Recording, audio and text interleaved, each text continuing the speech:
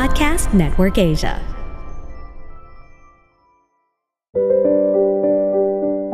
Are you confused, overwhelmed, and worried about your homeschooling journey? Don't worry, you're not alone. We are here to help. I am your host, Novi Antan, your homeschool coach, and in this podcast, I will be guiding you with everything you need to know about homeschooling. Join me and my friends as we share tips, tricks, best practices, and experiences in every aspect of homeschooling. We'll help you figure out what you need to know so that you can come up with your own homeschooling rhythm. Together, let us learn how to homeschool without losing our minds. Would you like to add a little extra spice in your journey in homeschooling? Do you find that you don't get around to those interesting, yung mga hands-on projects? Sometimes nahihirapan ka envision to. Or have you found yourself wanting to develop friendships sa mga anak mo and with the other homeschoolers, pero hindi mo lang alam kung paano mag-start? Maybe you can consider co-op. It can be enriching, pwedeng rewarding, pero kailangan muna nating i-define. Ano nga ba tong co-op na to? At for today's podcast, pag-uusapan natin what is the pros and cons of homeschool co-op. And for today's episode, I am so glad because I'm going to be joined by my dear friends. And I just want to introduce, first, she's a 6-year homeschooler. 3 ang anak niya, nasa grade 5, 3, and 1. And ang position niya po sa kanyang current na co-op is siya po yung nasa admin. Let me welcome to you, my dear friend, Katrina Clemente. Hello, Kat! Hello, good evening. Hi. Thank you, Novi, for inviting me here. Everyone, it's fun. Oo. Thank you for your time. I know may sakit pang iyong mga anak. But we will pray for that, okay? And for our next guest, eto grabe to. More than a decade ko na siyang kasama. Kaya nga 12 years na siyang nag-homeschool ng kanyang mga bagets. And she's actually a former head and principal of Proverbs Homeschool. Let me welcome to you, my dear friend, Glenda Magtoto. Hello, my dear. Hi, guys. Good evening, everybody. Thanks for having me at Yes. Actually, good morning, good evening, good afternoon. Kasi pwede nilang panoodin at ulit-ulitin ito sa ating YouTube, Facebook, or sa ating podcast. Ayan. Naku, thank you so much for your time, ha? At Paskong-Pasko na dahil sa ating mga background. And I know, di ba, sobrang daming activities, lalo na sa ganitong journey, no? Especially, ito yung sinasabi na parang mixed emotion ka kasi parang mag-homeschool ka ba o magki-Christmas ka. Yung parang ganun. Na minsan hindi mo ma-integrate, di ba, Glenda and Katre, yung parang feeling mo, hindi mo nagagawa yung talagang homeschooling kasi nagagawa ka na pa ng yung mga Christmas homeschool activities na pwede niyong gawin as a family and academically speaking. But for today's podcast, kasi ang dami ko na rin na-encounter na parang nahihirapan sila na, Novi, meron bang co-op? Or kailangan ko ba talaga yung co-op? Or importante ba talaga to? So for today, no filter conversation with my dear Glenda and Katre. Pag-uusapan natin, ano ba tong pros and cons? So my dear friends will help me out. First siguro, ano nga ba ang co-op? No? Can you briefly explain what a homeschooling co-op and how it operates? Who wants to be the first? Maybe Glenda? Yes. Volunteer ako talaga. So, sa konteksto natin, namin, before as Proverbs Homeschool, a homeschooling cooperative or co-op is made up of several families who meet regularly at a specific area, well, in our case, at a home of a homeschooling family, na may enough space to accommodate the homeschooling families. Yon. And the co-op work together towards similar goals. Ayan, which can be based on socialization, education, activities, or any combination of these. For example, is doing MAPE together. So yan, dyan kami nagsimula. We just wanted to parang have our MAPE classes together. So yun. So pwedeng MAPE, educational trips, ayan, field trips, and other activities like Linggo ng Wika or UMA. So yun ang ginagawa namin as Proverbs Homeschool Co-op. Grabe, ilang years na nga ang Proverbs, Glenda? Parang more or less 10 years. Oo, 10 years. Grabe, no? By the grace of God. And si Katre nga yung parang susunod na nating generation. O, di ba? Yes, I'm reaping Oo. the time and the effort that you all invested. So kami yung next generation. Yuck, feeling young. Next generation. Totoo. At kapag hindi lang Proverbs na gawa natin, I think nagawa pa rin natin yung Philippine Homeschool Association. Actually, meron pa rin doon, kaya lang hindi masyadong active. So hopefully, I'm calling President Kat Amorao to be to be active in PHA. Okay. Anyway, tama si Glenda sa sinabi niya. Maybe you can also add on this, Katre, the definition. Actually, same, because I am from Proverbs right now, Proverbs community. So basically, until now, what we do is we still meet as a group. Ngayon lang, it's a very big group right now. Sobrang laki na, by the grace of the Lord, ang dami na in numbers, especially the kids. So we still meet, we still do major activities, minor activities, and at the same time, MAPE pa rin. I think dun, MAPE pa rin kami until now. So I have the same definition as Glenda. Yes. Actually, talagang kami-kami lang po ang nag-start nito. Kumbaga, tulungan. But let me add lang to the definition that Katre and Glenda said. So, iba't iba po ang co-op. Meron tayong tinatawag na religious community, meaning tama yung sinabi ni Glenda a while ago, with the same values, no, and spiritual values that you have, you can be able to create that. Kaya, nag-start kayo ng community. Next naman, yung tinatawag na elective. Yun yung ginawa namin. Elective na co-op. Yung mga MAPE na sinasabi natin. Or, kunyari, pwede ni kayong gumawa ng co-op na based sa core academics. Like for example, yung anak nyo, halos lahat, meron kayong common denominator na hindi mahilig sa math. So together, one of the core subjects, tara, let's learn math together. So something like that. Next naman is, medyo nagawa din natin, actually para tayong sardinas, Glens, no? Parang we took like a little bit of everything. So Proverbs was like religious, elective, and core at the same time. And the last one is yung professionally led co-op. I still remember, dahil kami ay na namin magturo ng PE, nag-hire kami, ano yung hinire natin, Glens, na nagtuturo from UP? Nag-tap dancing pa.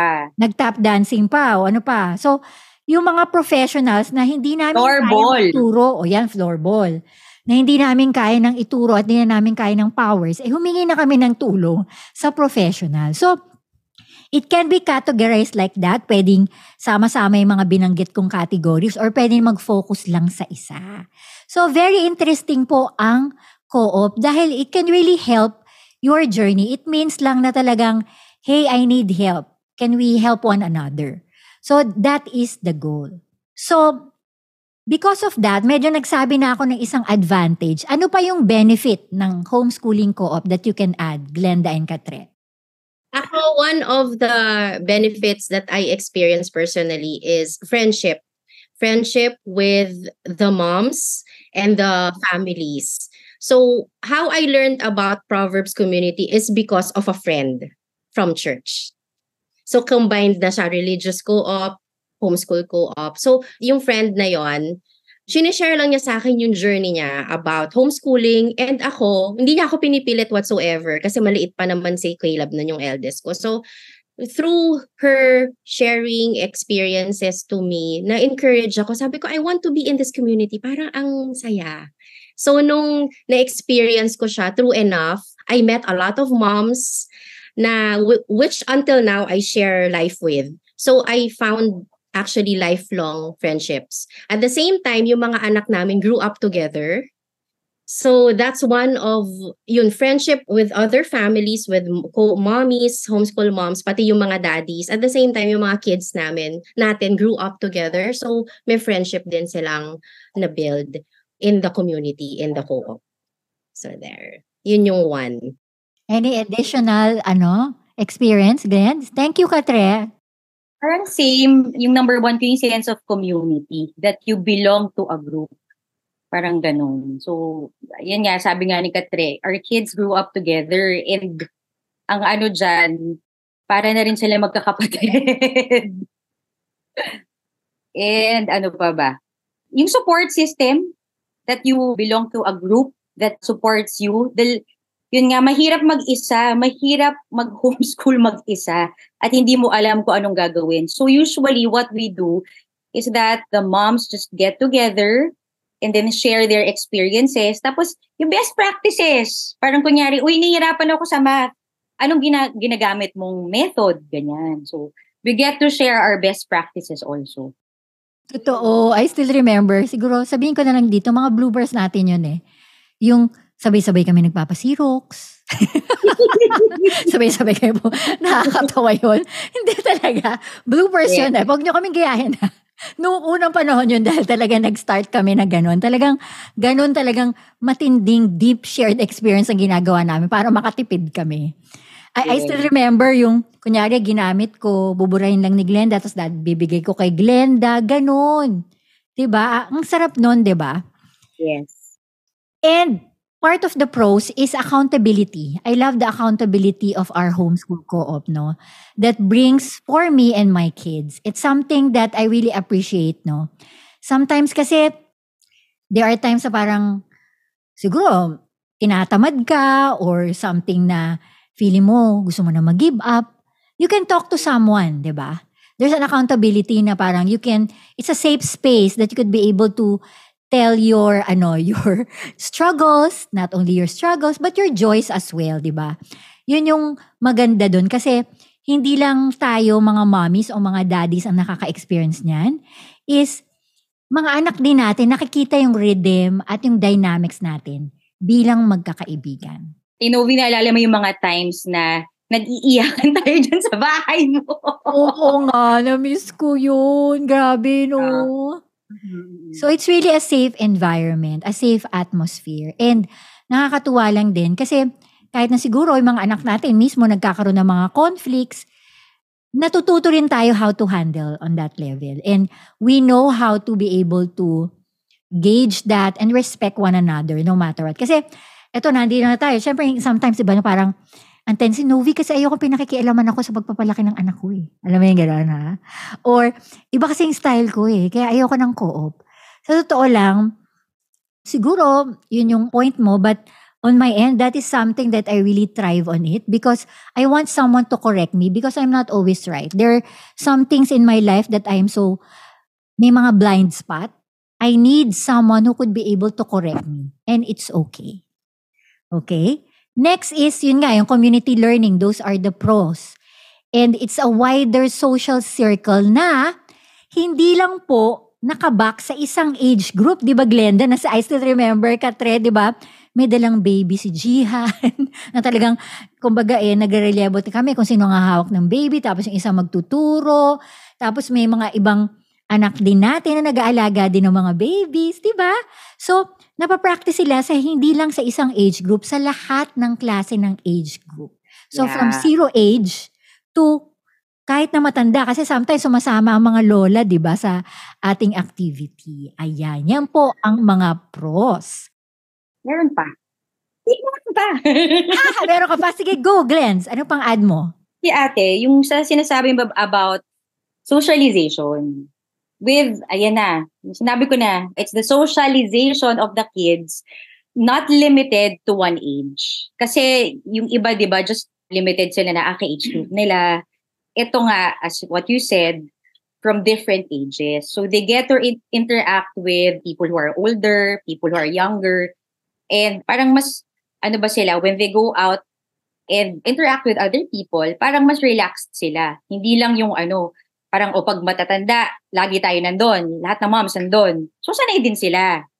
So, ayan. So, let me just say, it debunks the myth na pag homeschool ka, walang socialization. That's wrong. Okay. Thank you, Glenn. Totoo yun, no? So, now, we talk about the pros. Ngayon, ano ba yung mga cons ng homeschool co-op? Maybe, Katre can start. siguro one of the things, kasi ang daming pros eh. Siguro we can do the whole time for hours and hours to say the pros. Yung cons kasi, one of the things that I think might be a problem, which hopefully wala pa naman akong personal experience about it, but I think pwede natin makikita in the future. Kasi ngayon, di ba, I mentioned that Proverbs is a really big group right now. And we have a lot of families na sumali sa atin. So one of the things that I can predict or might possibly nga that may maging problem or disadvantage is that self-inflicted comparison among parents and children. Sometimes we tend to compare our kids or ourselves. Ang galing naman ng anak niya. Ano kayang curriculum yung ginamit niya? Baka naman pwedeng gamitin ko din. Baka magiging kasing, it's self-inflicted. You do it to yourself. It's an unnecessary pressure that we put to ourselves na parang, ang galing sa math nito. 'di ba? Pwede naman magganon, but as long as it's healthy, as long as it will not affect you negatively, I think that's one of the things na pwede natin makita or maging disadvantage in the future. But by the grace of the Lord again, wala pa naman akong na-experience na ganun sa atin ako personally, sa mga mommies na kilala ko. Wala pa naman. Kung meron man, tawanan, alam mo yung parang pa-joke, anong ginawa mo? Alam mo yung ganon, yung no judgment. Yung walang judgment na you share nga your struggle, hirap ako sa math, ano bang ginawa mo? Ang galing naman yung mag-math, share mo naman sa akin yung walang judgment at all. So, I think that can be resolved naman, but yun nga, one of the things that we can look at that can be a disadvantage is that yung self-inflicted comparison. Buti hindi pa nangyayari. Oo nga. Ang babait ng mga Proverbs. Yeah. Glenda. Sa akin siguro, eventually, kasi iba-ibang value siguro yung iba. Magkakaroon talaga ng friction between families. So, kailangan lang maging clear sa start na, pag nag-away yung mga bata, pag-usapan natin, anong gagawin. Diba? Parang, naalala mo Ate Novi, when we had Proverbs, parang one of our rules, nilatag natin sa mga parents na if we find something na hindi aligned sa values natin, i-correct. So, dapat open to correction. So, yun. So, I think, ganyan ang one of the problems, friction, pag hindi na nga aligned sa values. Hello, this is Amina Rasul, a peace builder from the Philippines. Salam from Malaysia. I am Dina Zaman from Iman Research. She Talks Peace provides a platform for women peace builders to talk about their work, the challenges for peace in their countries, and the reason for their motivations and commitment to women's rights and peace building. We hope that She Talks Peace inspires everyone who listens in. Join us and listen to stories, struggles, and dreams of women peace builders from all over the world, from the Philippines and Malaysia to Palestine and the United States. Share their dreams, their hopes for a world without violence, and a world where every woman and girl can be whoever she wants to be. She Talks Peace is available wherever you listen to your podcast. Get to know us and let us get to know you. See you there. The reality is siguro yun nga. Siyempre, iba't iba tayo ng ugali ng anak. Iba't iba rin tayo ng way ng pagpapalaki. So sometimes, hindi natin maiwasan na, bakit ganun? Alam mo yung ganun. Pero by the grace of God, sobrang grace yung naging sa Proverbs natin, Hindi tayo nagkaroon ng ganun problema because we have the same vision. But then again, I think it's really part and normal to have that kind of, meron pa talagang mga bata, sometimes they're mean, or sometimes may nagsastart ng bullying na maliliit, alam mo yung ganun. Because I do believe our children are still just children and they need an advocate to say this is not okay behavior, But we need also to understand na this is also a way for us to be able to communicate with other parents and na matuto rin yung mga anak natin to adapt, 'di ba? To adapt to that community. Kasi yun naman yung 'di ba? Yun naman yung goal, we sharpens, 'di ba? Iron, 'di ba? Together. Not hindi lang sa individual, sa mommy events, but syempre sa parenting style din natin. Because kailangan din natin ng tulong doon, 'di ba? Kailangan natin ng tulong doon. I think it takes a lot of humility. It takes a lot of humility for us to be able to accept that. Sometimes talaga mali tayo, 'di ba? 'Di ba, Glens? Correct. Next siguro nakita kong isang cons is minsan nakaka-time drain, 'di ba, Glens? Yes. Maghapon tayo sa field trip hanggang gabi. Tapos syempre, pag ikaw yung nagli-lead nung ikaw na sa'yo na yung category, Yes. 'di ba, nakakapagod. 'Di ba? And sometimes, feeling mo na, ang dami pang gagawin. Dapat, ito na yung nagagawa ko, pero nandito pa rin ako, nag-aasikaso pa rin ng co-op. So, minsan, well, that's the reality. Talaga madedrain ka, 'di ba? Na yung workload mo, medyo dumadami. Can you agree with that on me? O baka Yes. meron kaya add, Katre and Glens? O naman to add to what you said, Novi, I think yung nga nakikita ko lang present na disadvantage ngayon is that because we're a big group right now, we tend to have more activities na gusto natin ihain sa kids and sa families. And if you have more activities, you need more volunteers. The problem is, konti lang yung nagvo-volunteer. There are people who are willing, but number-wise, kulang talaga siya. And yun yung nagiging Problem. present problem namin ngayon. Challenge. I don't want to say it as a problem. It's a challenge. I think ang maganda din sa good problem. Oh. Yes. It's Kasi a good problem. dumadami. Oh. Correct. Ang daming activities. Ang saya-sayang mag-organize ng activities. Ang saya talaga. Alam mo yung makikita mo, they gather together and all. Tapos Si Katre ay talaga, iba yan. Ibang henyo yan. Dahil ako talaga, may experience ako, hindi ako masaya. Diba? Nakakapagod. Pero, nakakapagod na nakakatuwa at the same time. Diba? Oo, nakakatuwa. So, Glens, may I add ka before I conclude this category of this question? Yun, basta dun sa cons na yan, it's really time-consuming. Tiring and time-consuming. So, expectin nyo na if you join a co-op, mag-allot kayo ng 1 day. 2 days. Night before to prepare for the co-op meeting. And then following day, whole day na yan. So, yun. Kung kaya nyo i-compress into 1 day yung mga subjects and activities. Yes. So, to conclude this cons, everything cannot always be just so how we want it naman in life, diba?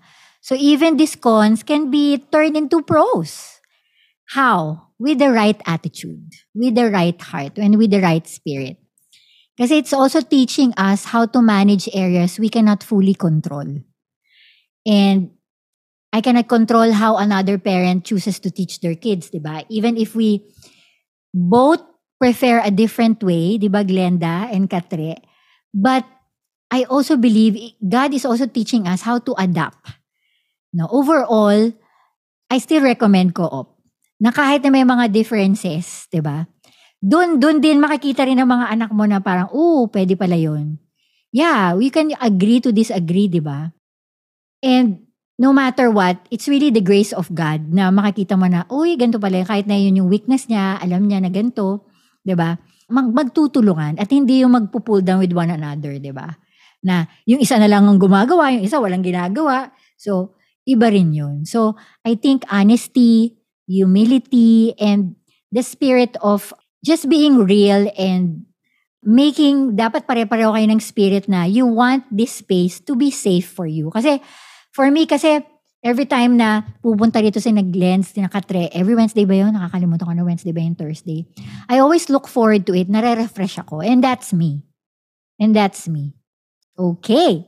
So now, ang dami na natin na pagchikahan. Pero, siguro dapat makita rin nila, no?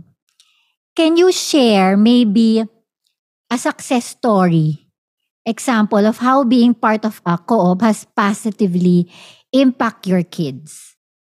Meron ba kayong ganon na story? Nakatingin ako ngayon sa anak ko. Meron ba? I think ate, in terms of kuning kung ano yung meron silang talents. Kasi, like, ma-arts, we focused on arts nung time natin. And it helped, I think, my daughter Ria to realize na she wants to be an artist also ngayong college. So, I think in terms of, just going kung saan sila ngayon, direction, ngayon na magka-college na sila, guys. So, I think it helped a lot. So, kunyari, for my youngest, si Riel, sports, nag-focus naman siya sa sports. So, since yun yung nakita kong talent, and meron tayong MAPE, so, na-focus sa, PE, and sports yung talent niya. So, more of ganun ako, ate, I think. Not more, yes, the academics. Meron kasi tayong mga, di ba, yung shared, like math, Filipino. Yes, it helped. But in terms of what they want to do in life, like yung courses that they want to take in the future, yan. Itong co-op helped a lot. Okay, thank you, Glenn. How about you, Katre? So, meron ka bang yung, syempre ngayon, 6 years ka nag-homeschooling. So, meron ka bang sa mga anak mo na look up to na mga ate before o ngayon nasa college na or tapos na mag-college? Ano yung ganon? Something that impacts your family from homeschool co-op. Yung sa ngayon, wala kasi kaming naabutan ng mga ates. Yung kung meron or kuyas, kung meron man, saglit na saglit lang, hindi nakilala nung mga nila Caleb. Ang napansin ko ngayon sa co-op, yung character nila, when it comes, as you mentioned before, kanina, they were able to adapt to other kids. Kasi 'di ba tama yung sinabi ni Glenda, yung thinking ng myth na hindi marunong mag-socialize yung mga homeschooled kids. I respectfully disagree. We respectfully disagree kasi hindi totoo yan. I think one of the busiest, tayo yata isa sa mga busiest moms kasi lahat ng activities sasalihan natin as a homeschool mom, 'di ba? Gusto natin yun nga mahon yung talents. But one of the things that I noticed sa mga anak ko is that they were able to adapt. Natuto silang mag-adjust. Kung meron medyo malikot, mag-a-adjust sila. Kung meron rowdy, medyo mag-a-adjust sila. Kung merong medyo tahimik, mag-a-adjust din sila. Alam mo yun, kaya nilang mag-adapt. At the same time, they learned, I think nakilala nila yung, they discover themselves slowly. Ganito pala yung ugali ko with other kids, with other moms. Kasi, di ba may kasama tayong ibang moms. So, I think yun yung isa sa mga nakita kong beauty in joining in this kind of homeschool community. Yes, thank you so much on that end. Well, I've realized na ngayon, syempre mga adults na yung mga anak natin, I think it's the lifelong friendship. There's still, nagko-connect pa rin hanggang ngayon, no matter what, no? Yun yung parang, makikita natin na kahit na siguro tayo matanda na, nakikita natin na magkaibigan pa rin sila hanggang ngayon. I think that's one of the success stories that I really notice. So no matter what, kung nasan man sila, iba-iba naman ang interest, nagko-connect pa rin no matter what. So I think that's a success. Now, if there's a success story, meron ba kayong experience na unsuccessful? Na, syempre, hindi naman lahat successful, di ba? Meron ba kayong na-experience or maybe our audience or our listeners can be able to learn from a co-op that impacted also your kids? Katre. Mas fresh. Maisip. Pero, ako din, Ate Noops, I mean, okay yun. Consider na hindi successful. Parang ganun. That's good. That's good. Why? Kasi learning. If ever, learning. And siguro challenge talaga siya, something that, you learn from, but it's not something na hindi siya as big as a failure. Parang ganun siguro. Correct. Okay. That's good. So, ibig sabihin, you have a great experience in doing homeschool co-op. I mean, it really benefited you a lot. And that's good. Diba? Kung meron mang mga negative experiences, you learn how to, let go of it. Kasi natuto ka rin doon. Yun nga yung sinasabi ko kanina, no? The cons can be pros because of the right attitude and the right heart through that journey. Okay?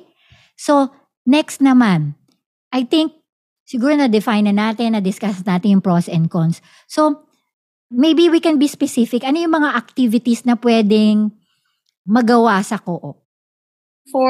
We started sa Proverbs, na gusto lang natin at Ate Novi, naalala mo, gusto lang natin maturuan ng PE, arts, and music. In fact, nandito po ang aming music teacher, si Teacher Novi. Siya po nagturo magbasa ng notes sa aming mga anak. So yan. Other than MAPE, we parang chose like, kunyari, for PE for this quarter, dance. So lahat ng mga estudyante nagda-dance.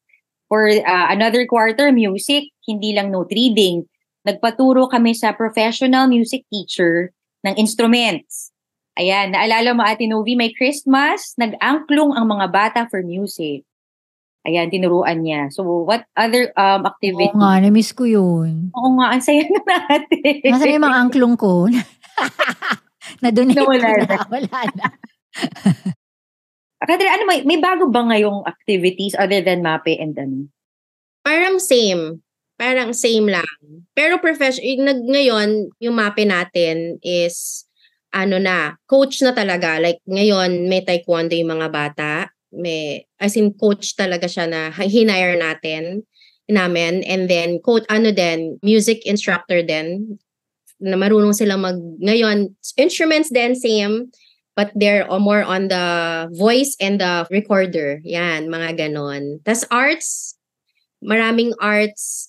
Technical na ngayon yung arts. Dati kasi parang laro-laro lang. Ngayon naging seryoso na. So, naging technical na yung arts. So, parang nire-repeat lang namin yung yung ginagawa nyo. New generation lang. Ibang level. Pero wala namang AI. Wala pa. wala pang AI. Kakatakon AI. Pero to add to that, one of the things that I still remember, we invited mga professionals that they are really good in that field. I still remember, di ba, kunyari si Chinky Finance, si Jason. Di ko alam, may nagturo ng public speaking. Yan, pwede yun. Pwede niyong gawin yun. Tapos, meron tayong mga activities, di ba, na parang may mga contest. Pero mini contest, hindi naman contest. Parang, it's a friendly contest na at least they'll be able to, our kids will learn how to host, our kids will learn how to make a program, yung mga ganon. Na hindi naman naalala ko, ate. Lahat tayo. Yan, ano naalala mo? Sige, go, Glenn. Favorite ko, we taught the kids carpentry. Yung mga boys. Yes, Tapos, I still remember that. basic life skills yung magpalit ng doorknob at gumawa ng upuan. Yeah, dito sa bahay, I remember. Tapos, nag-Red Cross tayo. Alam mo ba, tinuruan din natin ang mga bata na nagkaroon kami ng parang emergency, di ba? Response. Tapos pumunta dito yung Red Cross. Pumunta rin tayo mismo sa Red Cross, di ba? Yes. Yeah. Pwede rin yung mga ganong activity. Gawin yun, Katre. Yes, guys. Nakakamiss. So, meron din pala tayong outreach. We do it every year. Every December. That's good. We expose the kids to maganda yan. Hindi privileged. So, na-expose sila, meron palang ganitong mga tao. Pwede pala natin. Yung magbigay ng alam mo yon, we expose them. Tapos talagang yung mga volunteers na mga families, talagang pinagbibigay namin sila. Pinagpapak namin yung mga bata. Kaming mga moms nag-grocery, and then pinagpapak natin yung mga kids para ma-experience nila. And then sila mismo nagbibigay, and then they pray for the kids as well. Para meron silang exposure. Yeah, because, yun nga, di ba? We're also teaching them how to practice compassion.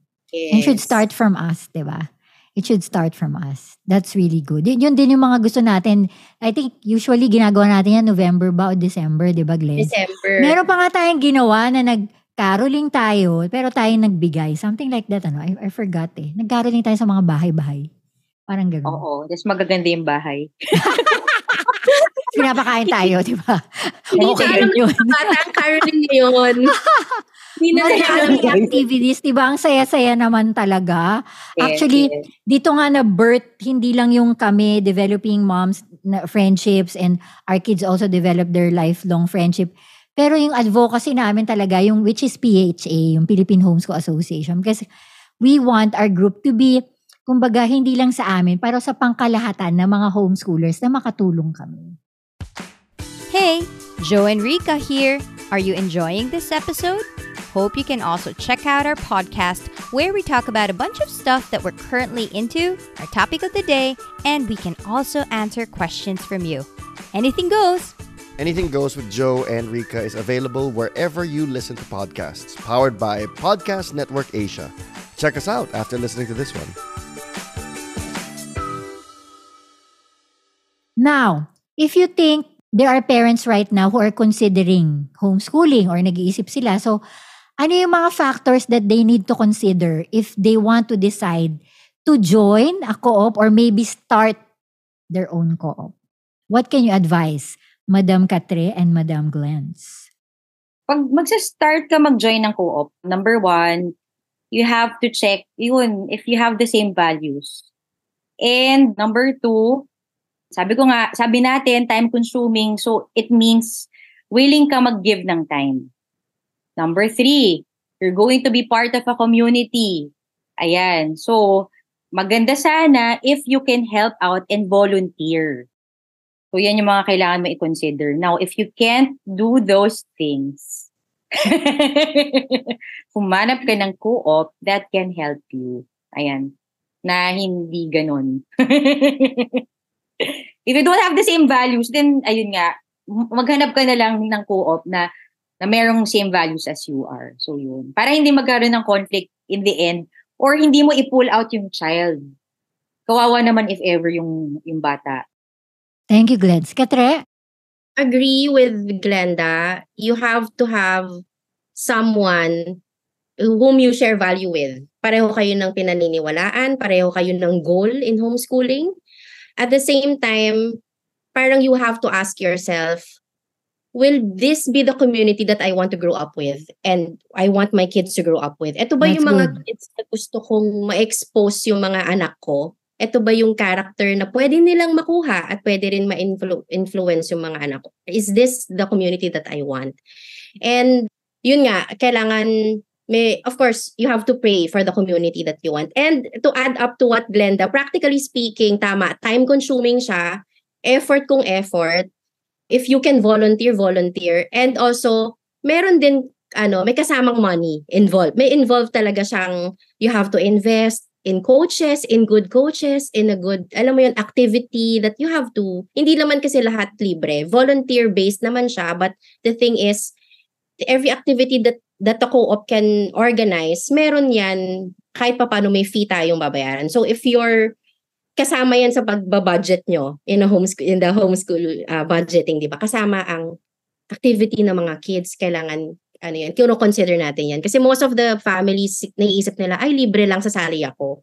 Wala man di siya tuition fee, but it's just the activity that you will pay for your kid.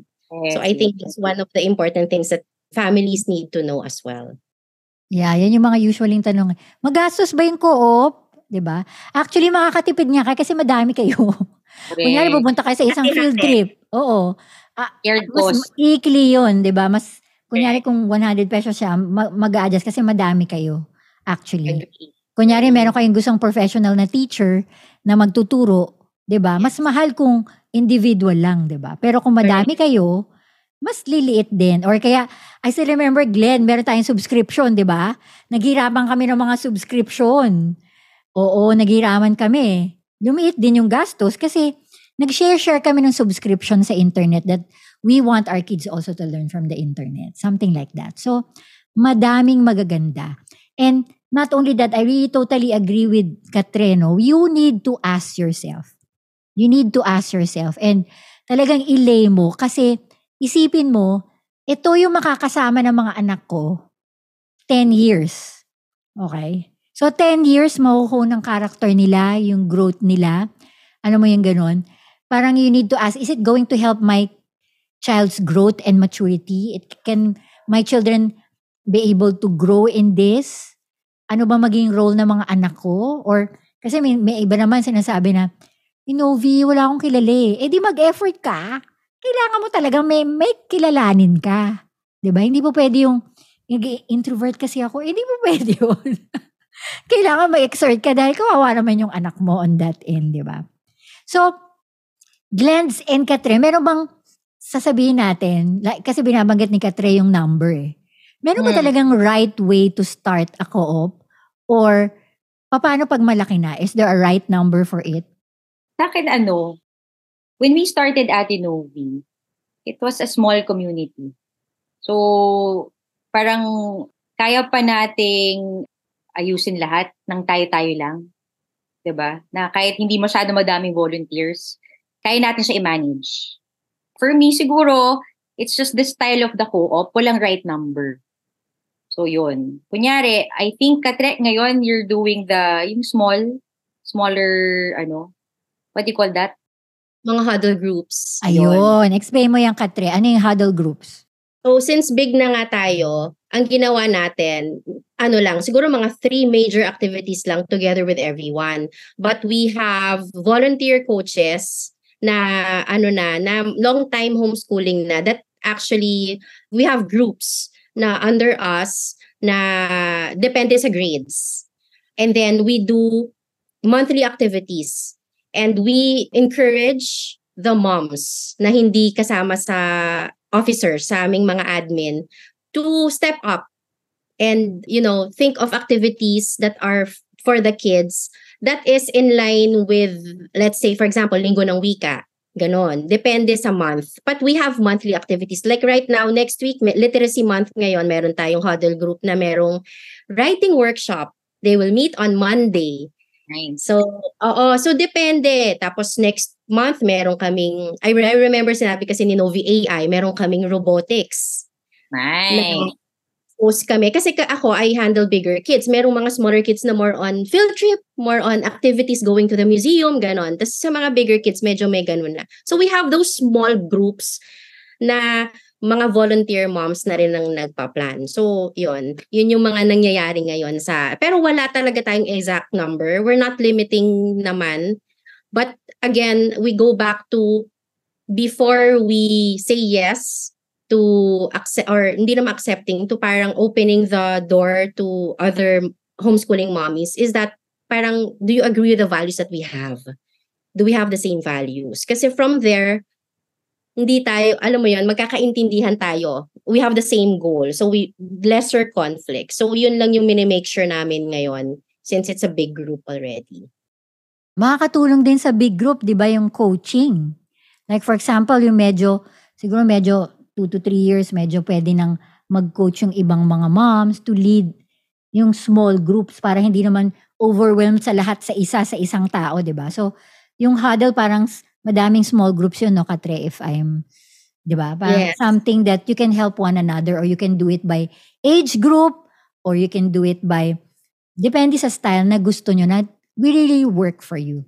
So, how do we get started in co-op? So, first siguro, immersion, no? Make a shadow play. Sa mga nakikinig sa amin ngayon or na papanood kami na you want to start a co-op, maybe you need to test the waters. Ayan. Like, paano ba to? Play date muna, maliit-liit. Mga 3 families, di ba, Glens? Tingnan mo muna. O, paano ba mag-react ang anak ko dito? Something like that. And make sure you pray on your own and with other moms as well when you decide. Okay. Maybe you can add on how to start pa in a practical way. I think isa yon. One of the things that we have to do as a mom is, ako naman sa akin, ang ano ko is, kilalanin mo din yung mom. Kasi doon ako nag-start eh. Yeah. Kinilala ko muna yung friend. Yung friend ko, mas naging deeper yung relationship namin kasi nakilala ko siya. Tapos, na-encourage ako dun sa, sa story niya. So, I think, yun nga, test the waters. Yun yung major ko na, thing na pwedeng mag-invite sa akin to join a co-op. Okay, Glens? Para sa akin, if you're starting one, start small. Small group muna, tapos meet. Meet with the families. Yan. Like what you said, test the waters. See if your kids are gonna get along. Check if you have the same. Paulit-ulit ng values. Importante kasi guys, values eh. Lalabas at lalabas sa atin. Pareho ng paniniwala, pareho ng, pagpapalaki ng mga bata. Pero yung, not necessarily the style, but yung kunyari, makokorek ba in the future or hindi? Parang ganun. Tapos, after you talk about it, you meet about it, check on the activities na sa tingin nyo pwede nyo i-share as a small group. Ayan, na parang na makakatulong sa inyong homeschooling. Ayan. Or kung hindi yung mga, yung mga MAPE, pwede rin yung mga core subjects na sinabi ni Ate Novi kanina, like math, Kami math and Filipino. Math, Filipino, and English. Ayan. So yung 3 core subjects na yan, we shared with our co-op. That's good. And to add to that, this is an opportunity kasi tinetest mo nga yung waters. This is a time na medyo i-share mo yung hopes mo. Ano ba yung goal mo sa anak mo? Be open and honest and talk about maybe your parenting style and your education. Ano ba yung expectation mo sa mga anak mo? Or alam mo yung gano'n, yung be truthful actually. Be truthful. And this is also an opportunity for you to get to know in a way na magbe-brainstorm kayo na ano ba yung mga ideas and study groups na you want to create na parang meron kayong common interest. Check mo yun. And syempre, pag mag-join ka ng co-op, you have to be willing to participate. Okay? So kung merong mga maliliit na categories or mga events, dapat involved ka at tutulong ka. Kaya pag merong isang mom na alam mo na ang dami ng ginagawa, too much of her plate, kailangan sensitive tayo mga dears na tumulong at baka kailangan niya ng tulong and express our care naman and concern on that. Hindi na lang sa lahat dahil alam mong ang galing niya mag-organize. Hindi, kailangan pa rin niya ng tulong. So, the goal here is to be able to, yung testing waters is to be able to gauge na, okay to. I can, kumbaga, kaya ko tong pangatawanan. Kaya ko tong community to. It is what I'm looking forward to. I can live with this community for a decade and be involved and grow in this community. So the goal in planning your co-op is first siguro what to study. Brainstorm kayo kung anong common interest. Next is kailan kayo magkikita. Ayan. Like kami, merong solid, 'di ba? Ka-3M Glens. Kami every Wednesday. Okay, kailangan mag-meet kayo doon kasi madami tayong, syempre, sobrang full na eh. Parent ka na inaasikaso mo yung buong bahay, tapos ikaw pa yung nagtuturo. Syempre, kailangan mo talaga schedule yung date mo na pare-parehong pwede kayo. I suggest, yung ginagawa namin, I still remember, Glens, we do a full year, di ba? Para naka-lock in na yung mga dates na yun para hindi tayo mahirapan. And then, importante yung where to meet. Kasi sometimes yung where to meet, it may cost you or pwedeng, yun nga, merong isang bahay na malaki na pwede kayong makatipid, doon na lang kayo mag-meet. Okay? And I think, kami hindi namin napag-usapan to, pero parang naging innate sa amin. Talk about discipline issues. Discipline issue in terms of not only for parents, but also for kids. Ano ba yung importante sa inyo pag alam nyo ng rowdy yung mga bata? Alam mo yung mga ganun, dapat meron kayong guidelines na nag-agree kayo bilang pamilya. Okay? And importante na identify nyo yung division of labor. Ayan. Division of labor para malaman kung ano talaga yung dapat gawin. Or yung sinabi ko kanina, yung meron kayong designated coach or leader if necessary. Madami na ako sinabi. Kayong mga dears, baka pwede pa kayong mag-add. I-add ako. Curriculum. It's something that you also have to consider that kunyari, are you following yung traditional na DepEd curriculum or you're following Charlotte Mason or something? So, I think you have to also agree on that. Now, for MAPE, we will not be using yung Charlotte Mason or something. Ito tayo, DepEd. So, ilalabas mo ngayong curriculum ng DepEd and you have to agree on that. Tama, importante yun. Actually, parang same values and same of those, no? Pwede rin. Pero sometimes, nagkakaiba kami. Pero nalaman din natin kung paano natin i-adjust yun. Magtutulungan tayo on how to adjust din. Because sometimes, may mga ginagamit si Katrin na hindi ko naman ginagamit or si Glenda, di ba? Kasi by doing homeschooling, sometimes you'll be able to get to know your family as well and what you believe in. At malalaman mo na, ito kami. Ito yung gagamitin namin. Okay? So next, I think this is the last question. What is our advice to the parents who have done co-ops, okay, na medyo na-sad sila or medyo siguro ayaw pa nilang sumali. Anong ma-advise nyo sa mga parents regarding co-op on how to venture on this? Or nasa co-op na sila, paano pa nila ma-improve yun? Something like that. So, sa akin, ang advice ko, wala talagang co-op na perfect. Kunyari, activities, hindi natuloy. Yung mga payments, hindi na nabayad on time.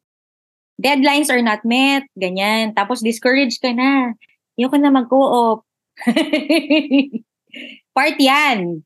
That's part of it. So, pinaka-ano ko is grace. Give yourself grace. Give other moms, other families grace as well. Kasi hindi natin alam talaga fully kung ano nangyayari. Baka na-busy lang konti, ganyan. So, I think number one, when nilid ko before yung Proverbs, gracious ako. Sobra sa lahat. Kaso sumobra. Kaya yung group naman ni Katre, when they came in, medyo nilagyan nila ng structure. So, structure and grace, hand in hand, makes a perfect co-op. So, yan, be gracious. Also, do not be discouraged. Just open up to other moms what you're experiencing. Para yun, if ever ma-address yung issue, baka naman sa utak mo lang yung issue na yan. And pag sinabi mo sa iba, wala namang ganyang issue. So, better to be transparent and, open to your co-op family. Yan. So, yun nga, sabi nga natin sa start, it's a community, it's a support group, it's a safe space. So, sa akin, don't give up. That's good. Katre? Agree with Glenda. Since most of the co-ops that I know are, like sa atin personally, volunteer moms kasi to. Moms that is taking care of the home as well. Nagluluto, naglalaban, nagpa-plancha, nag-homeschool, naghahatid ng anak. Alam mo yon. So, grace. And at the same time, yes, aminado talaga ako. May structure ngayon kasi God is a God of order as well. God is full of grace, but God is a God of order as well. So, Ay, Katre. Meron kasi talagang activities that we need to be strict about. Meron talagang, alam mo yon, we cannot, it's okay to, I agree with Glenda. Grace is really grace. Kasi talagang lalabas talaga yung character mo when you're handling a lot of different families and different, uniqueness. Yung uniqueness ng ating iba't ibang pamilya, di ba? But please do not be discouraged if, for example, we put order in the things that we need to put order on. You just have to, diba? Kasi it's for your kids. It's for our children that we do it. It's not for us mommies. It's for them. It's for their future. It's the goal that we set, diba? Kaya nga tayo nagsama-sama. Kaya tayo magkakasundo. Kaya tayo nasa co-op. Kasi we have one goal in our homeschooling journey. Diba? So, yun lang. I hope that if you're starting, test the waters, pray about it, talk to your husband, hindi lang ikaw ang magde-decide eh. The whole family will decide. Talk to your kids if they can now, diba, i-author, okay ba to sa inyo? Okay ba tong co-op na to? Ganyan or diba? So it's really a family decision and it's also something that we need to pray about. So yun nga, please don't be discouraged. Volunteer kayo if you can. If you find a co-op na led by volunteers, malaking tulong yung mga mommies na nagvo-volunteer. So yun. Yes, thank you so much, Katre. To add to that, so my advice is communicate. Have clear expectations. Hindi po pwedeng, alam mo yun, yung parang nagdududa ka, ayaw mo pala yun, di ba? Yung parang mag-guess ka, ayaw mo pala yun, pero tuloy, nasad ka, di ba? Kasi hindi defined. Hindi mo na-communicate. Hindi mo na-define yung objective.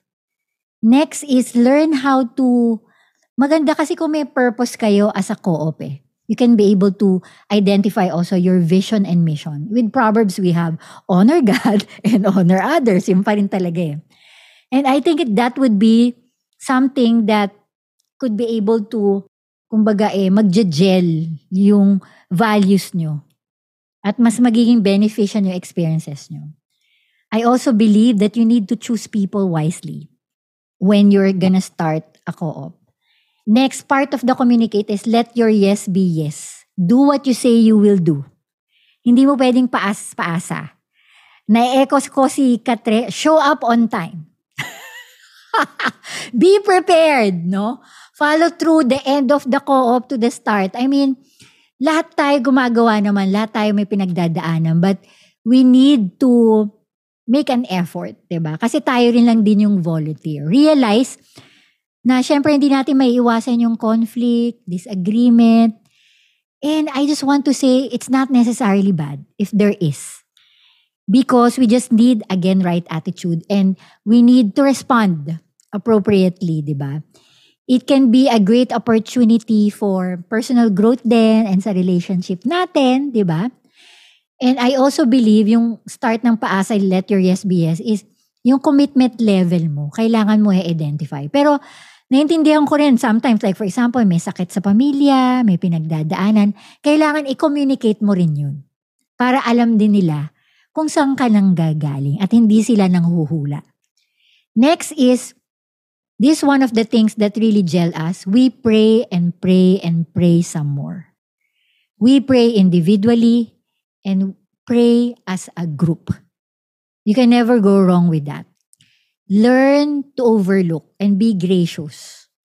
And yun nga, it takes humility and flexibility. Hindi lahat ng inaasahan natin na pwedeng mangyari. Alam mo yung gano'n? Kasi meron kang, dapat ganito, dapat ganyan. Siyempre, iba yung level of commitment mo. Pero sa kanya parang, okay lang, chill lang. Diba? May gano'n.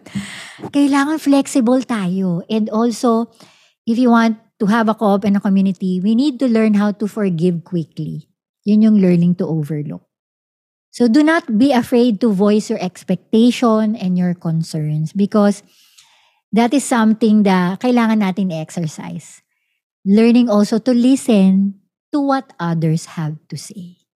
So that's it for our discussion of the pros and cons of homeschool co-op. Sana po ay nakatulong po kami. Thank you, Katre and Glenda, for helping me out. The best people in this conversation. Sana po ay madami kayong natutunan. So kung meron kayong issues, something that you think ay makakatulong po kami, you can just DM. You can also maybe check out on Glenda's personal page and Katre. Meron ba kayong mga account that they can DM you guys if it's okay? Sige. You can message me in my Facebook. It's Glenda Magtoto. If you have any questions about starting a co-op, ayan, handling a co-op, ayan, wala naman siyang laws sa Philippines or sa homeschooling community. There's no laws about starting a co-op. But if ever you need kung paano mag-start out, I can help you with that. Just message me, Glenda Magtoto, at Facebook. Same. Kung gusto mo, Katrina Clemente in Facebook. Message lang. Thank you so much. I know, guys, you always have a heart to help others, especially mga homeschoolers. So, as we conclude our discussion on the pros and cons of homeschooling, it's clear lang po that there's no size fits all naman, di ba? Solution, di ba, Glenda and Katre? But we need to remember the decision to homeschool should be based on what really works for you as a family. Kaya importante that you communicate with your spouse and with your kids as well. Tingnan nyo, yun, test the waters. And we hope that this podcast has shed some light on your various aspects, especially in this area of homeschool co-op. Lagi lang po nating tatandaan, in homeschooling, relationship is more important than academics. Ako po si Novia Antan, your homeschool coach, and I homeschool. God bless you. Thank you, Katre and Glenda. I love you both.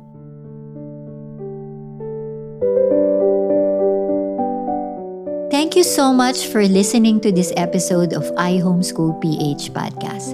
If this episode helped and encouraged you, please do subscribe and rate this podcast and leave a comment.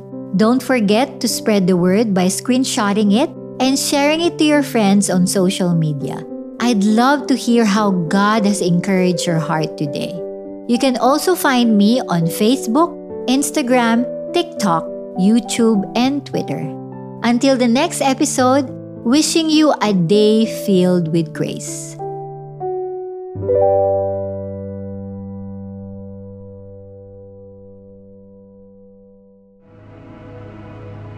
The views and opinions expressed by the podcast creators, hosts, and guests do not necessarily reflect the official policy and position of Podcast Network Asia, the hosts of the program, or other programs of the network.